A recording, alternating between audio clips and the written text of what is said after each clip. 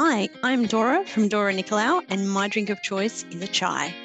I'm Gemma from Contently Driven, and my drink of choice is red wine. And I'm Mikala from Inspired Office, and my drink of choice is a sparkling white wine. Work-Life Wine Time supports the responsible consumption of alcohol.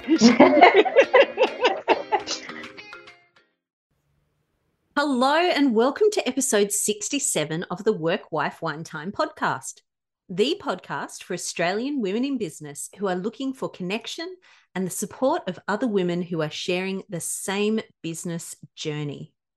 So you've got Mikala here today, and I am really excited to connect you with my special guest, Christine Corcoran, who is a business mindset coach. Now, first question, did I get your surname right? Yes, it was pretty close. Corcoran. Corcoran. Awesome. So Christine, thanks for being here and welcome.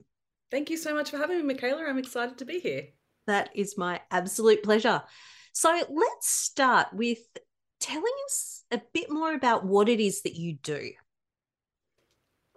It's such an interesting question because I'm very different to a lot of other business coaches. I am very focused on mindset, and it's actually been one of the most challenging things to actually describe. I feel like it's such a funny thing whenever I have clients work with me. After they've worked with me for a good period of time, I often hear them share with other people the impact that I've had and the work that we do together. And everyone always shares something so different. So it's always such a different journey because we're all such individuals. So to put it in a bit of a nutshell, with the qualifications that I have, I very much work with human behavior and the brain and understand why we do what we do, what makes us tick, what motivates us, what drives us. And I basically help you uncover your current blueprint of your mindset and whether that's actually serving you. So usually clients will come to me when they're getting in their own way, where they're frustrated with their growth, not getting any further, where they feel like they're pushing up against like a brick wall or a ceiling, and they want to actually grow to that next level. And I help them do that by uncovering how their mindset is holding them back. We work through shifting all of their limiting belief systems. We work through elevating their performance mechanisms and the way that they do things. And that takes their business to the next level, and they become a whole new version of themselves, really. And that's often the feedback that I'll get from a client is like, I feel like a whole new person. And that's always such a joy to hear because that's my goal. It's like this.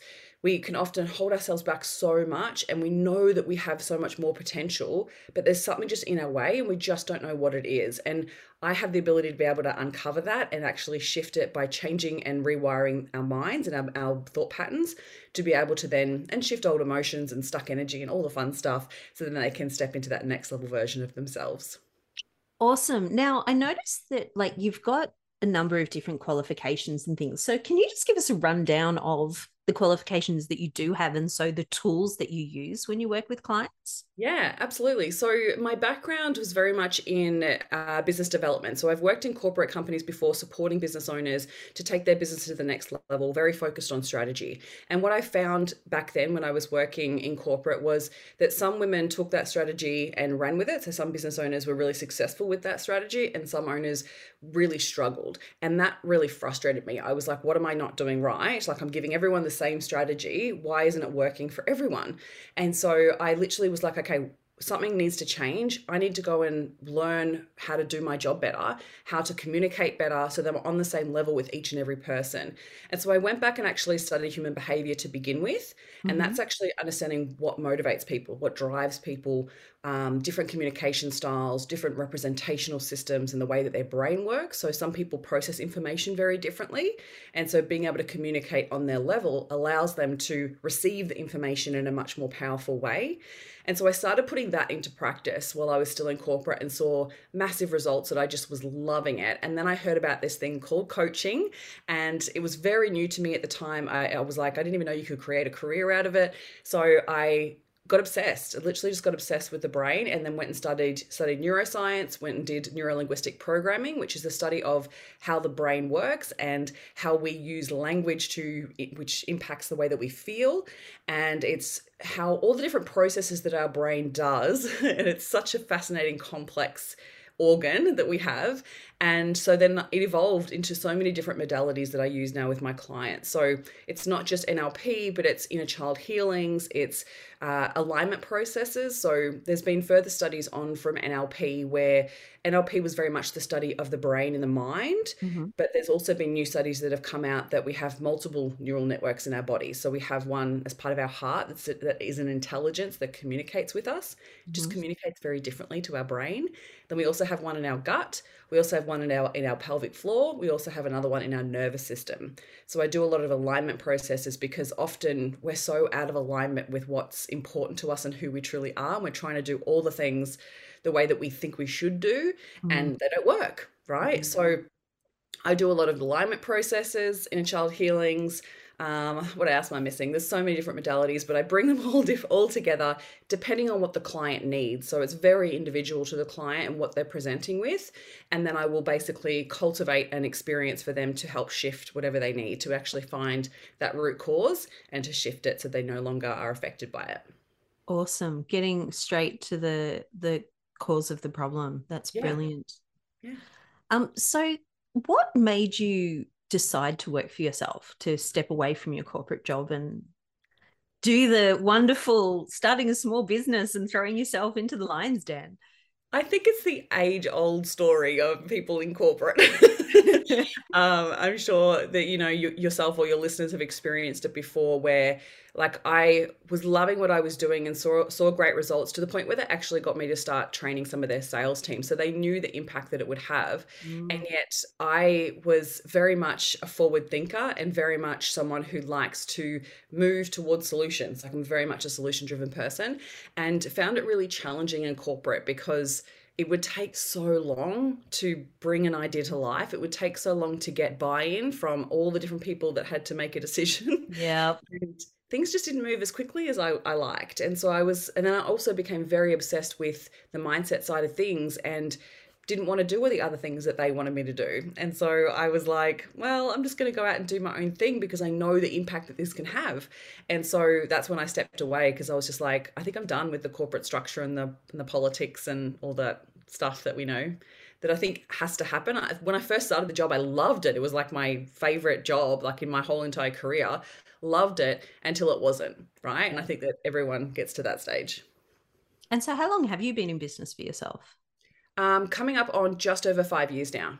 Ah, yes. So I think we kind of started around about the same time because you popped up quite early on for me because when I think it was your VA reached out, it was like, oh, I know that name. Why do I know that name? I'd come across you somewhere. Love it. You know what? I've actually never changed my profile picture for that reason. Oh, really? Yeah. Like I feel like people really notice not only my name, but also the imagery that I've used because I haven't changed it right from the beginning. It was like one of my first photo shoots that I did. And I love this picture and it just is like my brand. Yeah. So yeah, it's like people always like, I know your name from somewhere. And then I show them the picture and they're like, oh yes, I've seen you before. That's what I did. I went to your Instagram and it's like, oh yes. Yeah. Awesome. And so just tell us quickly, what do you do when you're not doing this? What do you like to do for fun? So I love spending time with friends and family. I have nieces and nephews, which are just an absolute joy to spend time with. I love getting out into nature, going to the beach, exploring and traveling. I like to do other things that just bring me joy. Like I think sometimes we can get so caught up in, and I was very much like the first few years of my business, I was all in on my business and would work 24/7 on the weekends and all those sorts of things. And I feel like now I really am setting much more clearer boundaries with myself to make sure that I'm really making time for the downtime and the time to actually enjoy life. So there's that side of things. I'm also in the middle of writing a book. So I'm doing a lot of time on that as well, which is actually quite I quite enjoy that. So doesn't feel like work. I just have to make sure that when I'm writing, because I do it on my laptop, that I close out every other tab that's related to my business so that I'm like, this is just writing time. Yeah. I actually, I'm a bit of a tech geek and I actually have a separate login on my computer. So I've got my business login and then my personal login. Oh my God, that's a great idea. I have to do that. It's like that is, and I'm not logged into anything business on my personal login. It's like that's how I really get the separation there. Oh, That's it. I'm literally doing that this weekend. Thank you. Such good advice. So Christine, today I wanted to talk to you about imposter syndrome. And I think when we first met up to have a quick chat about you coming onto the podcast, you talked about turning imposter syndrome into your superpower, which made me go, oh, because I'm a Clifton Strengths coach. So I'm like, love superpowers. Anything you can turn into a superpower is amazing. So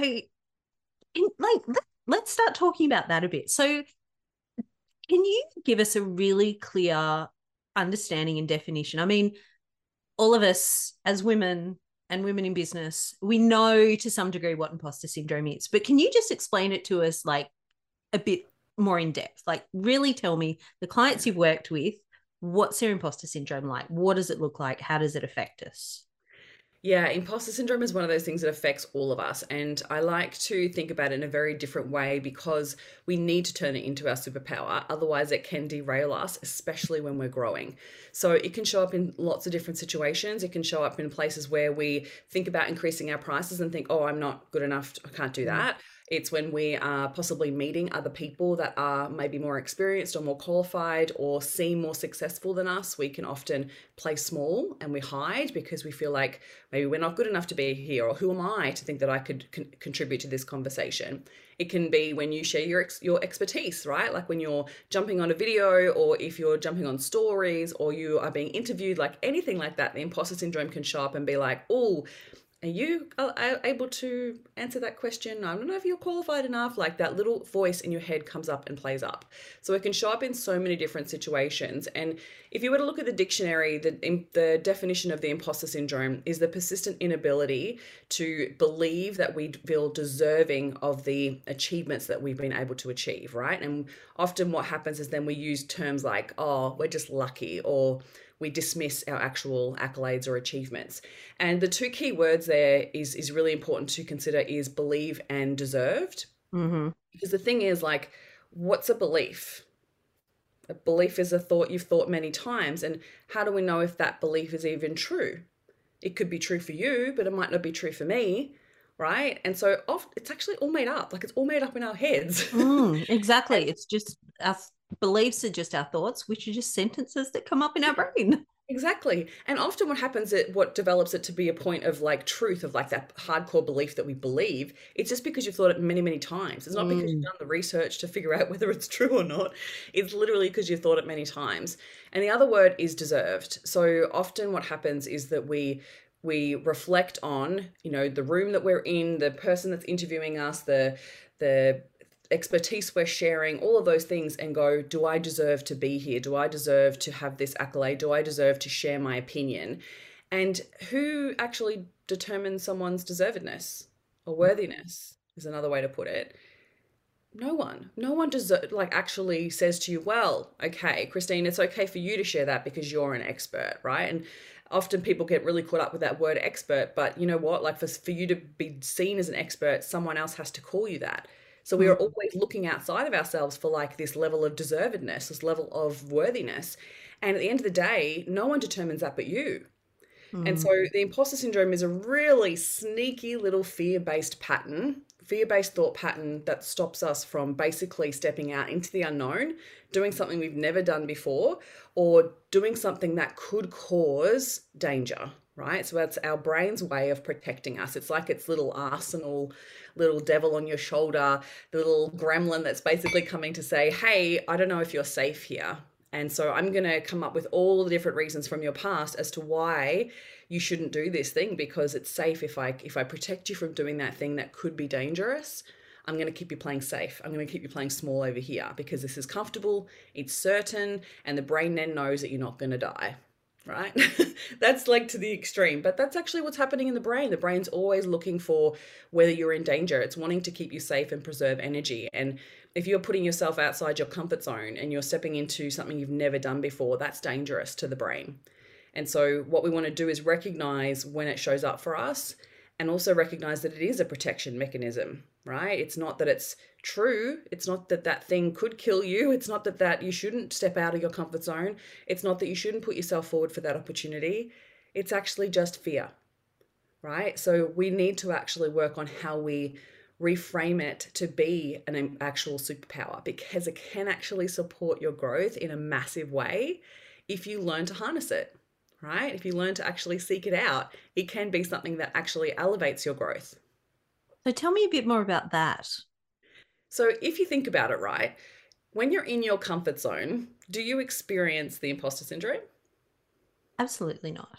No, right? Because Doesn't you're even confident, even not even a thing. pop into your realm of consciousness. No. Nope. You just go about your thing, you go about your day, and your brain's like, yep, we've done this before, there's certainty here, we're safe, all good, right? You can even actually lean into a bit of confidence in your comfort zone because you've probably done it a few times. And so when you're staying comfortable, the imposter syndrome doesn't even show up. It only shows up when you are doing something you've never done before, when you're actually growing. And even sometimes, even as high achievers or even adults, really, like often we don't even give ourselves the opportunity to be beginners anymore. Like we step into our business or we step into a next level of career and we expect that we should know it all. We expect that we should be good at everything, but that's not the case.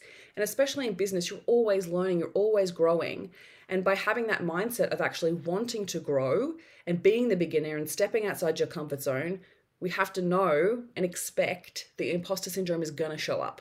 It's going to, right? So what if we shifted thinking about it like, oh, when the imposter syndrome shows up, I should play small or I should stop. This is scary. I'm not going to do this. What if we actually expected it like an old friend and was like, oh, hey, yep, I know you're here again.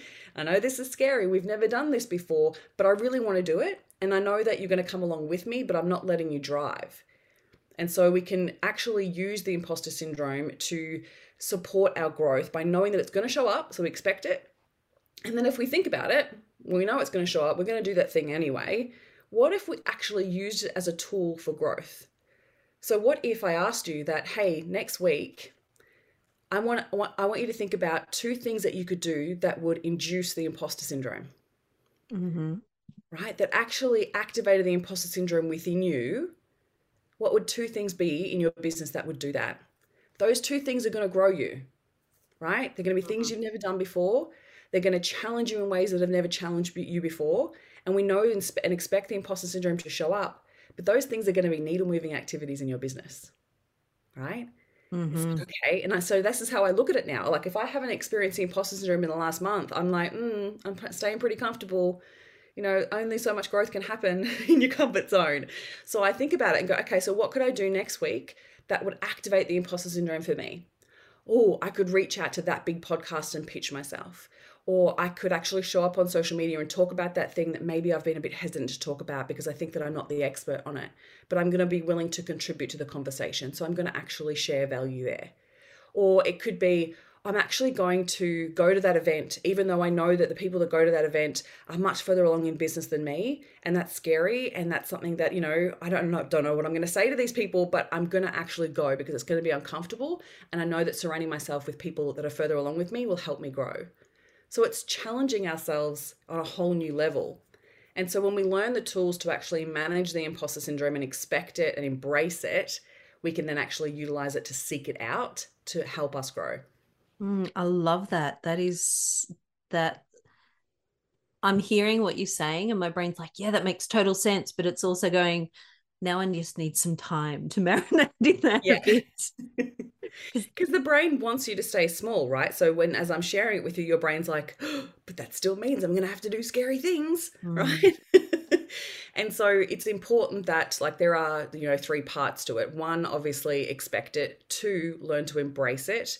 And 3, then seek it out. Because if you don't do the embrace part, then the seeking it out is really challenging. So what I mean by embracing it is actually learning to reframe the feeling of it. So it is a form of fear. It shows up in your body just like any other fear. And so it's about how you embrace that and change your relationship with fear, right? So often what can happen is that we feel fear, we feel scared, we feel afraid, we feel like, oh, I don't know if I can do this. We feel self-doubt and then we stop, right? We just stop. And the purpose of embracing it is like, oh, what is this here to teach me? How can I learn from this? What if I was to have a little bit more courage? And what if this feeling of fear in my body is maybe just a little bit of nervousness and excitement? It doesn't mean I have to stop. It means that I'm learning, I'm growing here, because otherwise I wouldn't feel fear, right? I'd be comfortable. I'd be sitting watching Netflix, right? And so it's like shifting and changing the way that fear shows up for you and let it support your growth rather than looking at, because often we just let it stop us completely. And so anytime that I have a task that I've put on my to-do list, anytime that I have set a goal that feels scary, and if I've been putting that off for a couple of weeks, if I've been moving it to the next day of the to-do list, if I've been putting it on my goal but never actually making a plan, I want to ask myself why that is, because there's fear there, obviously. So we've got to actually embrace that and go, okay, so what am I afraid of here? And when we unpack that fear and actually explore it beyond the fear, right? So often, like I said, we stop. We don't let our brain actually think about the whole scenario, right? And it's in that defining of the fear that we can actually explore it to move through it. So honestly, I believe that any undefined fear will hold power over you every time. So right? true. So if we would actually explore that fear and go, okay, so that thing on my to-do list or that thing on my goals list, I'm not doing it for a reason. So why am I not doing it? What am I afraid of? And if I was to play out the whole movie in my mind of like, this is my next step, and if this is the plan to take all these action steps, what part activates the fear? What part actually shows up for me as scary? And so I would go through and I would be like, oh, I'm worried about judgment from this person or from these people. I'm worried about being rejected. I'm worried about getting it wrong. I'm worried about, it flopping and just being a failure. Like, actually explore it. And when you do that, and then you actually ask yourself, okay, well, how would I handle that? Like, play out the whole entire scenario beyond it, right? Like, how many times do we think we want to quit on our businesses, right? Like, every other day. Yeah. right? And so I had this happen with a client a few months ago, and she said to me, I think I'm done. Like, I think I'm just going to give up and I'm just over it. And she was pushing up against a really big precipice in her business because she was growing so much and she was being challenged on every level to grow, and it was getting really hard. And I was like saying to her, like, you can do hard things. Like, let's stop telling yourself that this is just too hard, right? Mm-hmm. And I said to her, like, she's like, yeah, no, I think I'm going to quit, Christine. I think I'm just going to give up. And I'm like, okay, all right, let's actually explore that. Let's look at what that would look like. And she was like, what do you mean? She thought I was going to like talk her out of it. And I was like, no, let's play out the whole movie. Okay, so let's say you quit today. What would you do tomorrow? And she's like, oh, take a break. I would literally do nothing. I'm like, amazing. And then what would you do the day after? And she's like, oh, I'll probably have a good week or two off. I'm like, great. After that 2 weeks, then what would you do next? She's like, I'd probably have to go get a job. I'm like, okay, so you go get a job. Amazing. Covers the bills, whatever. What kind of job would you do? And she was like, talking about what kind of job she could possibly get. And then the penny started to drop, right? And I was like, okay, so you start a new job and you have to get comfortable in that job. So that might take a good 6 months for you to feel comfortable again in that routine. And then what? And she's like, oh, I think I'd be bored about that job probably 3 months in. I'm like, yeah. And then what? And she's like, oh, I'd probably just start exploring things that I'm passionate about. And what would they be? And so then we explored all of that and kept going until she was like, oh, I'm quitting because I think it's hard. But also, I'm actually thinking I'm not passionate about these two things anymore in my business. So what if I just drop those two things? I was like, yeah, let's drop those two things and just do these go all in on these ones. And she was like, oh, that feels better. She's like, I actually don't want to quit. Right? But we don't. We just often get so caught up in the fear or the hardness of whatever it is showing up for us, and we stop right there. But often when we define the fear and actually explore it to a whole new level, she was like understanding, like she actually would have felt like a failure. And she's like, I don't want to feel like a failure, but I'm already feeling it where I'm at right now. I feel like I'm failing right now. And like, you're not, you're actually growing, right? Like, it's supposed to be hard. Like, this is the thing. Like, we don't get into business thinking it's going to be easy. And I think we come up against these hard parts and think, oh, a job would be easier. You know what? It probably might not be. Right. So anyway, sorry, I completely went off on a tangent there. But no, that was brilliant. it's definitely defining the fear and learning to actually embrace it. So then you're changing that relationship with fear. So then it feels more comfortable, not even more comfortable. You can actually embrace some courage and bring some courage to the table to then start seeking it out. And it can be a whole different shift. And it takes takes practice for sure. And it's something that, I've had to then continue to refine and get better at, because there are still some things that I absolutely hold myself back on. And I do the same thing. Sometimes it'll be 3 weeks in and I'm like, oh, I haven't taken any action on that goal I said I was going to do. Why? And actually was like, well, that's going to activate the imposter syndrome. I want to do it, but what's the fear? So I had to break down the fear. That's fantastic. And you mentioned something way back just before the start of that story that really stood out for me about the feelings of, like the feeling of fear is almost exactly the same as the feeling of excitement. Yeah. Because that's something I learnt with my teenagers. They both suffered from anxiety. And so, I learnt to talk to them about, well, you're thinking of this, that's a scary situation, but could it just be that it's new and exciting? And that's what the feeling is. Yeah. So I love the way of being able to, it's all really just about a perspective shift on things, isn't it? Absolutely. Absolutely. Like one of my clients messaged me yesterday and she'd sent me a picture of her laying on the floor at the end of the day. I'm like, what is going on? And she's like, yeah, it's been a day. And she was just telling me about her day. And I was like, yeah, but you know what? Your hair looks amazing in that picture. And she goes, oh my God, you're always seeing the silver linings. And I'm like, yeah, that's the way I want to live my life, right? Like it's so important. Like now that I know that the way our brain works, that our brain will focus and show us more of the things that we give attention to. Yeah. So if we're focusing our attention on things that are going wrong, we're focusing attention on negative things, we're focusing our attention and, dramatizing certain things, then our brain goes, oh, is that important? Okay, I'm going to show you more of that. And it continues to show you more. So my brain, I've rewired it now to the point where I'm like, I always look for the silver lining. I always look for the positive, always try and bring myself back to the solution. I'm also still human, but there are definitely days where you get down in the dumps or you feel like you're so deep in the problem that you just literally can't see outside of that. And it's in those moments where I lean on self-care to get out of my business, to create some space, to then be able to shift my mindset to the positive or the outcome or the solution.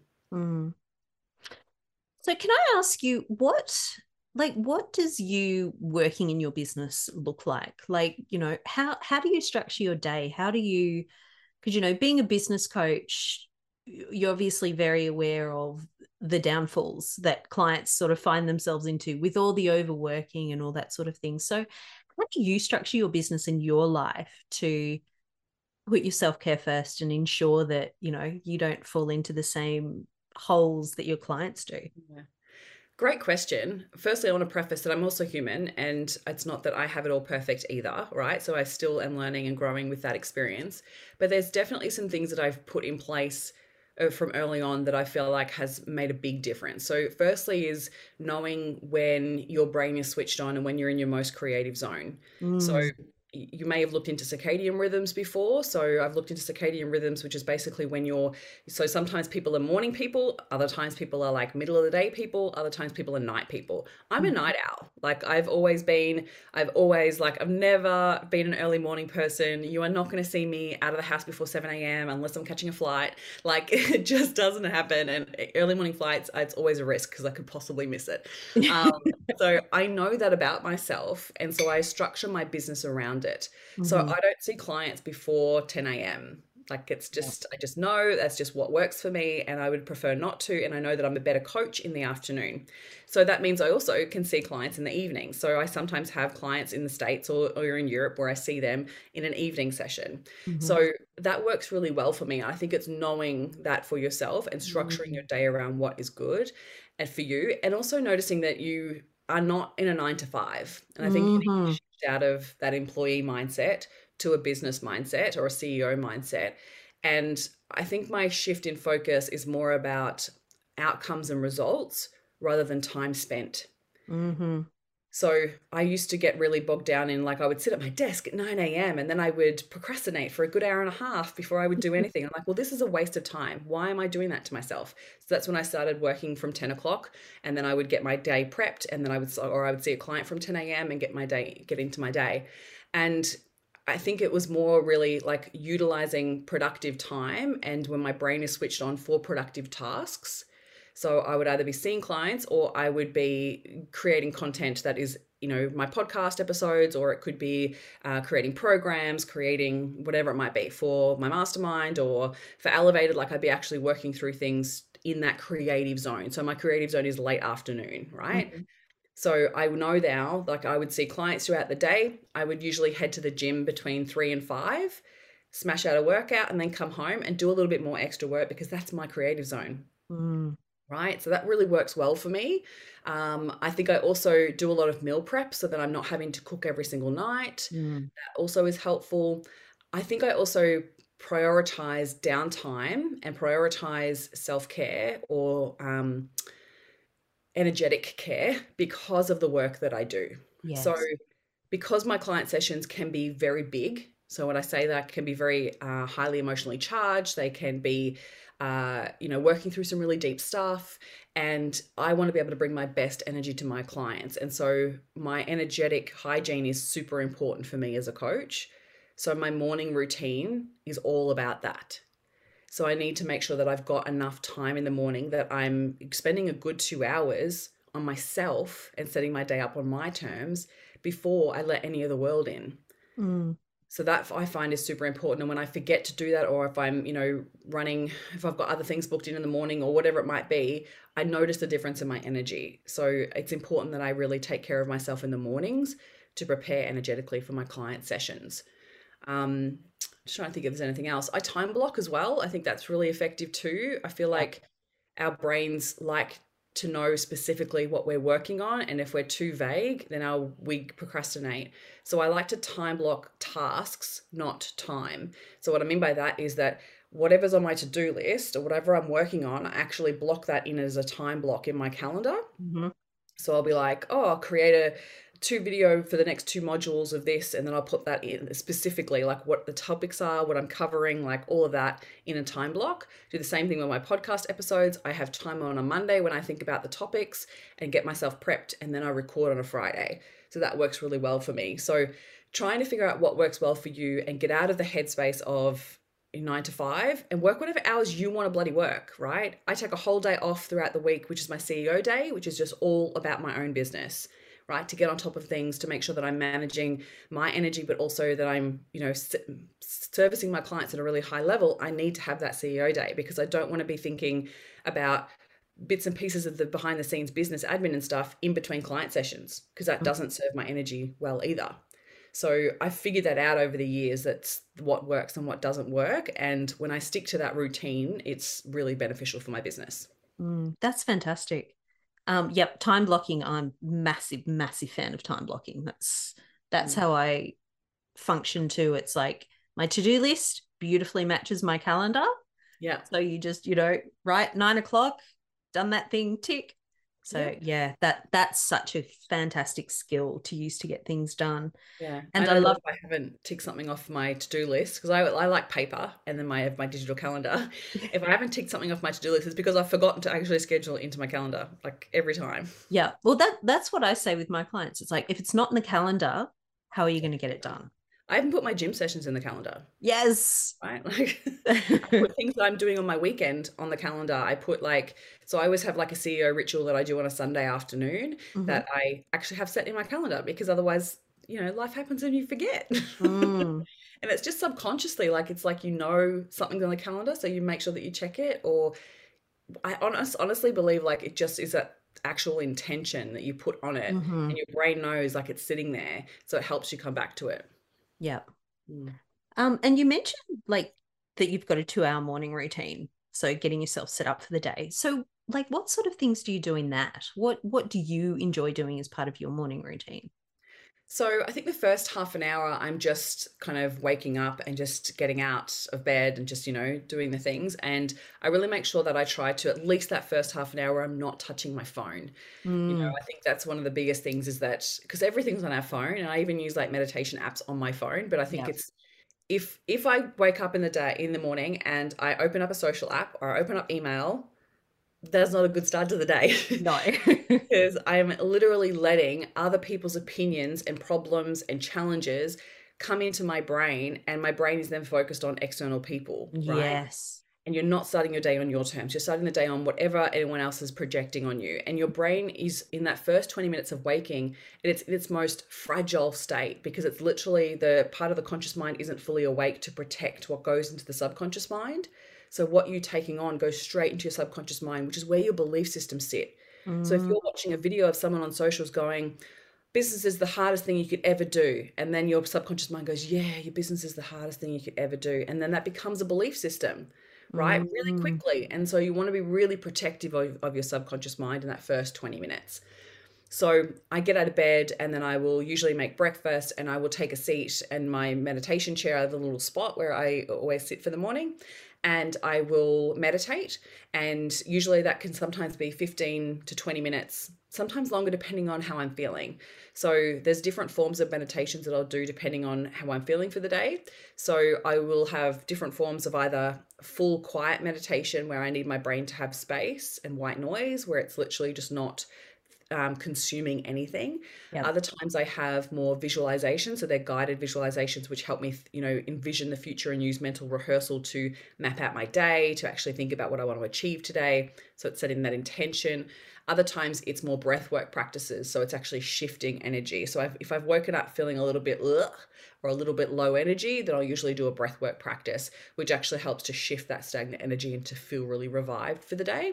So I'll usually do that for a good 20 to 30 minutes, and then I will sit and contemplate for the rest of the day, like what I've got on for the day, think about what I want to achieve, and put a plan in place. So I'll usually make a couple of notes, but I'm not really getting into my day just yet, if that makes sense. So I'm just easing in, and I just take my time. I then will make myself a coffee. I don't like to have coffee straight up because it activates your adrenals. So I really want to make sure I'm giving my hormone space.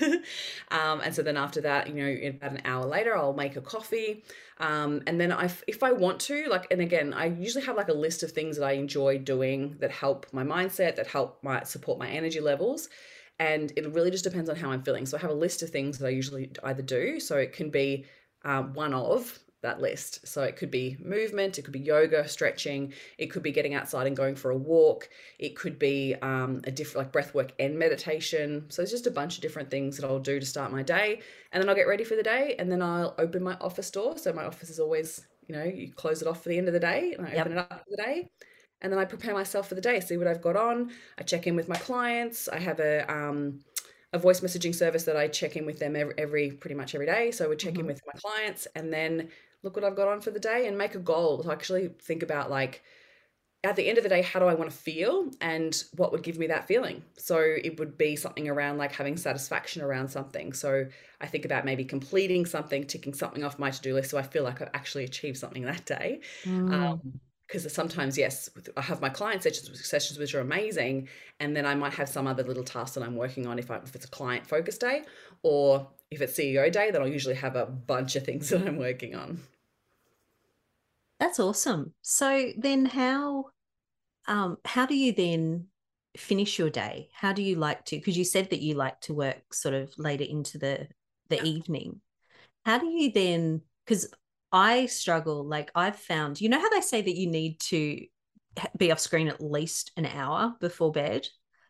I'm actually 2 hours. If I don't shut off 2 hours before bed, I can't sleep. So when you do work into the night, how do you then, what's your end of day routine to transition you back to, from business to life? So I'm the same. I feel like it needs to be about 2 hours. I feel like TV is okay for me though, depending on what I'm watching. So if I'm watching TV because it's a distance away, it's not as impactful as an iPhone or a screen like a laptop or something in your face because of the blue light.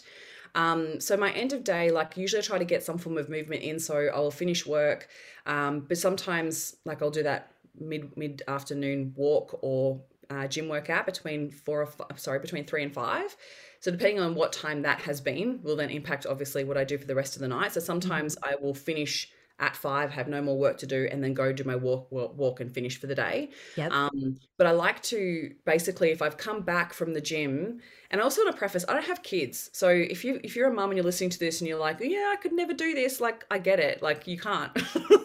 And so you've got to find a routine that works well for you. For me, I don't unfortunately have them just yet. So that's something that will have to change when I do have kids. And so I would finish the day and I will usually have like a purpose of what I want to get completed. Again, it's not time spent, it's always a completion. And so I will come back from the gym, shower, do whatever I need to do, and then put dinner on. And then I'll usually sit back at my desk and finish a few things that I want to get done for the day. And then usually once dinner's ready, I will then close the office door and be in the other parts of the house. And that way I can then fully just switch off for the night. Usually I will also have my phone apps switch off around 7 o'clock so that I'm trying not to be on them. My strict though getting off them is 8 o'clock. So by then I'm no more on my phone. And what else do I do? Oh, I'm really conscious of what I consume. So understanding how the brain works and the fact that our brain doesn't know the difference between real and imaginary, that what we watch really can impact, and what we listen to can really impact how we feel and our mindset. So I usually watch a bit of trashy TV to end the day, to be honest. Like it might be a series that I'm watching, or I might listen to an audio book. Sometimes like maybe once or twice a week, I'll read a book. So I'll switch the TV off and read a book. But it depends on how good the book is that I'm reading. But yeah, so I usually just watch a bit of trashy TV that doesn't actually take much effort. So it's just my wind down kind of evening. And then I will do a meditation before bed sometimes, or I'll put on an audio before, like as I lay down in bed to prepare my brain for sleep. Awesome. Thank you for sharing all that with me. It's like, I'm always really interested when I speak with coaches and people, who understand the brain so well, it's like, it's always so interesting to find out how you structure your day, how you arrange things, and the things that you consider are important with the knowledge that you've got of how our brain and everything works. So, but that was really interesting. What you mentioned about being protective of your subconscious mind in the first 20 minutes of the day. I'd never heard that before. Like, I know it's really important not to get on social media and stuff to start your day, because, you feel like you're starting the day on the back foot. But I didn't understand that reason behind it. So that was really interesting. Thank you for sharing that. Yeah, because the brain, like when you think about it, because the subconscious mind, because the conscious mind is still waking up in that first 20 minutes, like you're also like still like, where am I? What day is it? Like, who am I? And your brain's literally noticing like your environment and then going, okay, that's right. I'm in my own bed, in my own house. And the brain then goes, okay, what happened yesterday, to try and determine how do I feel today? Right. So it's always like doing that. If we're actively, and you want to give it space to actually do that, because like I said, your brain doesn't know the difference between real and imaginary. So if you're opening up your phone and you're looking at someone on, like, sometimes TikTok can be horrible for this, where it shows you like true crime things, or it shows you like 911 calls, like they're horrible. And anytime that I see that, I'm like, oh my God, why are you showing me this? And then sometimes they hook you in. It's so terrible. But like, if they're showing you a person, for instance, it doesn't even have to be true crime. It could just be any other person. If you're jumping on your socials and a person's TikTok or a reel comes up and they start talking to you, your brain goes into comparison automatically, because it's like, is this person a danger to me? Right? Automatically, because it doesn't know the difference between it's in a screen. Right? So your brain's automatically on the back foot, on the defensive of like, is this person a danger to me? And it's like, oh, okay, so there's a bit of evidence from the past that I've scrolled before and they're not real people and then you're actually safe. So you could be actually activating the nervous system to fight or flight already. Right? Which is not the way you want to start your day. No. And then the other key piece is that, yes, it's taking on board other people's opinions, other people's problems, other people's challenges before you've even determined what's important to you or how you feel. right? So if you start your day off like that, you're already going, how should I feel right now? And if you're watched or read a caption where someone's having a really hard time, you automatically have sympathy. And then you're like, oh, I'm supposed to feel bad for them. So then you start your day feeling terrible, right? Like, Mm. or you compare yourself and you're like, oh, that person's really confident. Oh, they've posted today. I haven't posted yet. And then you go into this whole spiral. So Yep. yeah, I feel like it's one of those important things that causes so many challenges if we're starting the day off like that. So start your day on your terms, determine how you want to feel, what's important to you, and, set your intention for the day, because I feel like that way you start off feeling better. Like if you do that consistently for a good 3 to 4 days, you will notice the difference it has on you throughout the day, and then you want to do it again and again. Yeah, that's brilliant. Thank you for that. You're welcome. So I'm going to ask you another question about your business. Go for it. Because, we're a podcast all for women in business. So and this might be a bit of a tricky one, although you're a coach. So I'm assuming you're going to take this in the way it's intended. So what have you found so far to be your biggest failure in your business? And the next question after that is, and what did you learn from it? Oh, great way to frame that question. That's so good, because I actually just did a podcast episode. So I just hit my 400th episode last week, congratulations. which is insane. Like, and so for my 400th episode, I was like, what do I even share? And so I was asking a friend about it, and she was like, oh, I would love to know what failures you've experienced and what lessons you've learned. And I was like, oh, okay. And so I was like, yeah, great idea. I'm going to do that. And so I sat down and wrote down, okay, so what, and I used like the theme of 4, so 400. Mm-hmm. 4 failures, 4 lessons, and 4 growth strategies that I've put into place this year for my business. And I was like sitting there for so long going, but what failures have I had? And it's not that I'm saying I haven't had failures. It's just that my brain was trying to search for them, because I don't look at things as failures. Yep. Right? Like I've actually reframed that, because Yep. like everything in business is an opportunity to fail. And everything is an opportunity to learn. And I think that it's so hard for our subconscious mind to separate a failure or a business failure to us being a failure.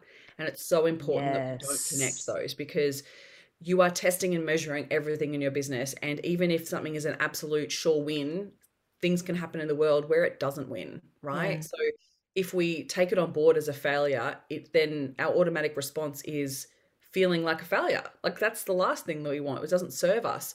And so I've worked on really, really changing that. So it was challenging for me to be like, oh, what failed this time? Okay, so what could I think of? So one of my biggest fails, I guess, in my business journey, I guess sometimes like I can chop and change really quickly. And I think that that's sometimes a strength and a weakness in one. So I've definitely learnt that lesson, that if I'm chopping and changing too much, my audience doesn't know what they're coming to me for. So I think I learnt that early on in the journey of like, 2 years in, of like, oh, I've got to actually really stick to one thing for a longer period of time for it to really hit. Yeah. So I guess there was that. Being a big visionary, like I very much think about big picture. And so I'm very fast moving in that. And so sometimes I can make the mistake to not check fine print and to not really consider smaller details. And so I know that now as a weakness, that I need to actually have someone on my team to check all of those things. So that's been a problem in the past, where I've had issues where bookings have gone wrong for venues, for retreats and things like that. I've had, so many tech stuff ups, it's insane. That's just the nature of tech, though. Yeah, exactly. Really. But it was my attention to detail, right? Like it was actually just not really looking at the fine print and considering all aspects. Failures. Yeah, it was really hard for me to come up with 4, let alone 1.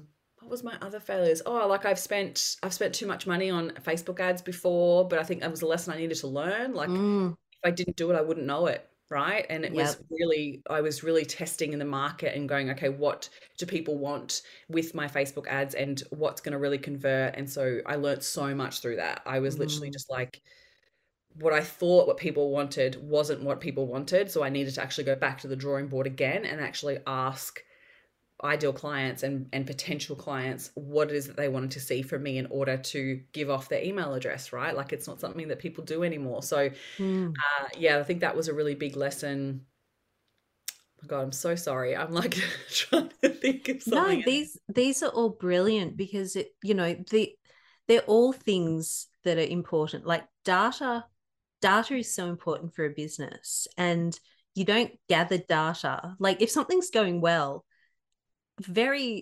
not very often do we stop and go, oh, what that all went well. So what specific things went well? We only tend to stop and look at things when something didn't go well. Yeah. And even then, some people avoid that. Yeah. But it's like, Like we I said, have to like have these failures to 100%. get the learning. It's like, Yeah. that's how we learn. And Yeah. it hurts my heart that, in school, our children are taught to believe that failure is a bad thing. Because I talk about failing in business all the time. Yeah. Like, Gotta how can make I fail at mistakes. this? What went wrong? What can I learn and use as data Yeah. to do better next 100%. time? Like had failed launches for sure. Mm. I've judged like 5-figure launches as failures. Mm-hmm. Right? Like I've had that happen before. And then it was actually in the reflection of it, I was like, oh, hang on a minute. There was a time in my business where I would wish I had a 5-figure launch. And then it was like really taking the time to reflect on it and go, okay, what worked, what didn't work, what could I have done differently next time, Yeah. and extracting those lessons, because you're right, like if you don't extract the lesson, I think now I'm so quick to look for the lesson Yeah. instead of actually dwelling on the failure. Like I've moved past the failure so quickly that I'm like, Yeah. it wasn't a failure, it just didn't work. Yeah. Why didn't it work? Let's actually explore that, because I think that that's much more effective use of our time, because we can indulge in some of those negative emotions for way too long and it doesn't serve. Absolutely. Yeah. Awesome. Well, thank you so much for sharing all that. I'm so pleased that you came on to speak to us today. Thank you. Thank you for having me. Before we get to my final question, can you just tell us a bit about where can people find you? Like, what's your website? Where are your socials? I'll have all of this in the show notes and everything, but lay it all out for us. Where do you hang out? So I hang out most on Instagram, to be honest. It's probably my most comfortable, confident space. So you can find me there at Christine Corcoran _coach. And that's pretty much my handle across the board. So on YouTube, on Facebook, on TikTok, you will find me at Christine Corcoran _coach. And yeah, come and send me a DM. Let me know what you took away from this episode. I always love hearing from people who have listened to podcast interviews. Honestly, it makes such a difference, because otherwise it just feels like we've had a really good chat and no one else is listening. Yeah. Right. So if you do listen to this and take something away from it, please send me a DM and let's chat. And then my website is my name, so christinecorcoran.com.au. Awesome. And you had a freebie that you wanted to share with us? Oh, I have a few. If you jump onto my website, you'll see there's two. There's one, which is my CEO ritual. So every Sunday I do a full reflection on my week and prepare myself for the next week ahead, which is my CEO ritual. And then I also have a money mindset guide. So the 10 money mindset shifts to supercharge your business, and it also has a money rewiring audio with it. So it's a little hypnosis that I've recorded that helps you rewire your belief systems for abundance and stepping away from scarcity. So both of those are there for you. Awesome. I'm totally going to check both of those out, especially the CEO ritual. That I was going to ask you a bit more about that as we were talking, but I'm like, no, keep moving forward. Yeah, it's there. I could have asked you so many questions on so many things, but don't 3-hour podcast episodes tend not to be everyone's favorite. And I can talk for that. So, Christine, what is one final thought or takeaway that you'd like to leave our audience with? I think one of my main purposes in business is to help women believe that they're much more worthy of whatever that they want more than they think, right? So often what happens is we doubt ourselves, we think that we're not good enough, we think all of the things. But at the end of the day, if you want it, you could absolutely have it. And so whether that's more money, more clients, a more successful business, a family, more family downtime, more freedom, like whatever it is for you, you absolutely deserve to have it. And that's where it first begins. Your self-worth is everything. And so when you believe that you're worthy of it, everything else becomes so much easier. And it honestly starts with the decision. We are so quickly conditioned to believe that we're not worthy of what we want, but all you need to do is decide that you actually are, right? And if you just decide that today, imagine what you could do. Imagine how you would stop holding yourself back. Imagine like if you were to absolutely believe today, right now, that I'm going to decide that I'm worthy of whatever it is that I want, how would you behave? How would you act differently, right? It all comes back down to that. So believe that you're worthy of it. That's honestly my mission in life, is to help more women feel more worthy, and through that have whatever they want. That is awesome. Thank you so much for your time. My pleasure. Thanks for having me. That is my absolute pleasure. Thanks for tuning into our podcast. If you enjoyed it, hit subscribe. If you'd like to learn more, then check out our website, www.workwifeonetime.com.au. While you're there, jump on our mailing list to receive special updates and offers from our guests. Until next time, take care and drink responsibly.